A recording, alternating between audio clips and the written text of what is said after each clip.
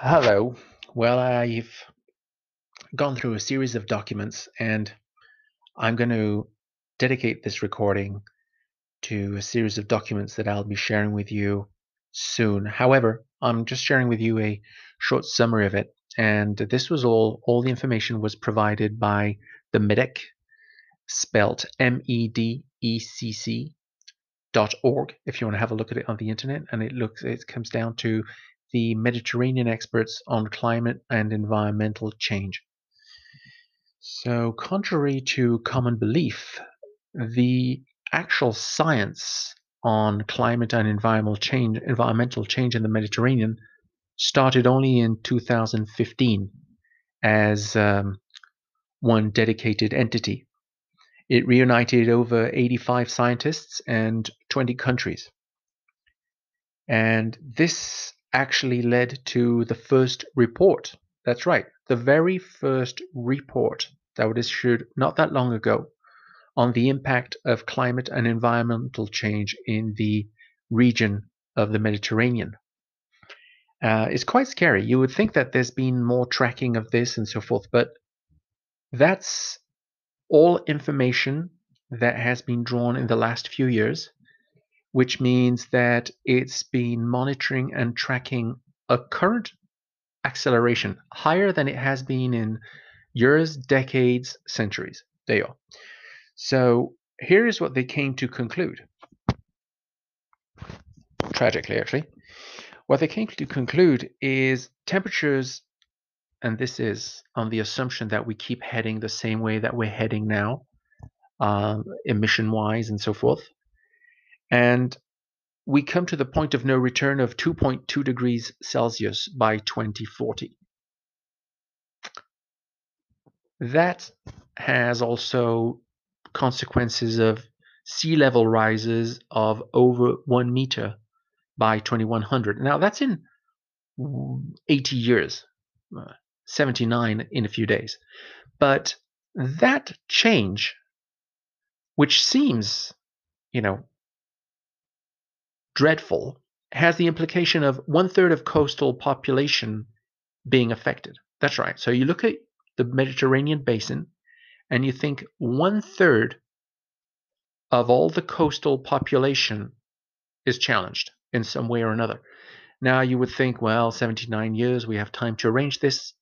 Well, actually, there are traces of it now. And in case, one thinks that it's just an inconvenience with floods here and then, it actually means depletion of soils, contamination of soils, and effectively, within 20 years of now, we're going to have about 15% less fresh water. That's right. The water which you drink, there's going to be 15%. Now, depending on where you are, you'll be less affected. But in other parts, that means water rationing is going to be a problem. And we can see, and just in 20 years, 250 million people will be what we call water poor. That's right. So not long ago, Cape Town was in the news for water rationing.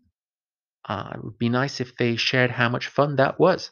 I don't think anyone saw it as fun.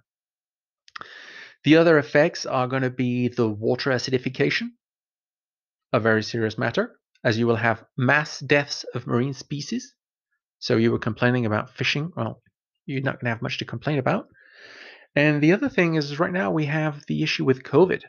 Well, human health is going to be seriously challenged. Because as you will imagine, with higher emissions, whoever has small issues of asthma and so forth, we're going to have all kinds of other epidemics rushing around. And the economic prosperity, depending on who you are, you'll be totally unaffected by it.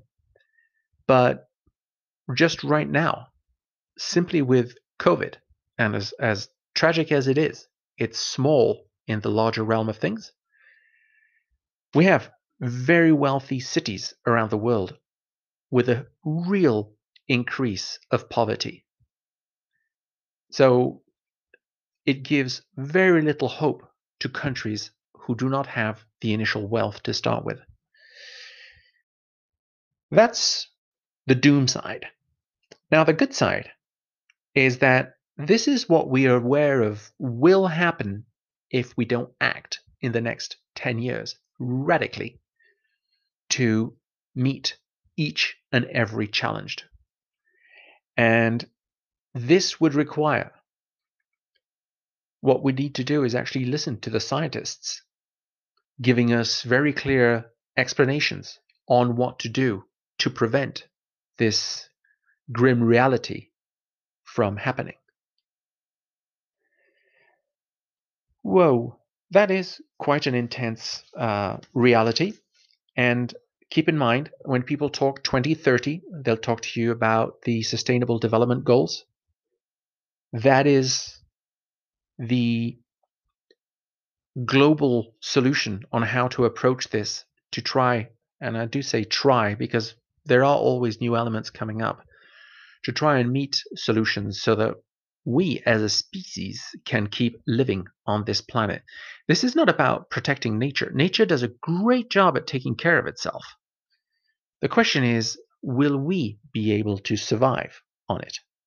Because as Attenborough, in his fantastic documentary Life on the Planet, My Life on the Planet, shares, there's a lot of people on this planet right now.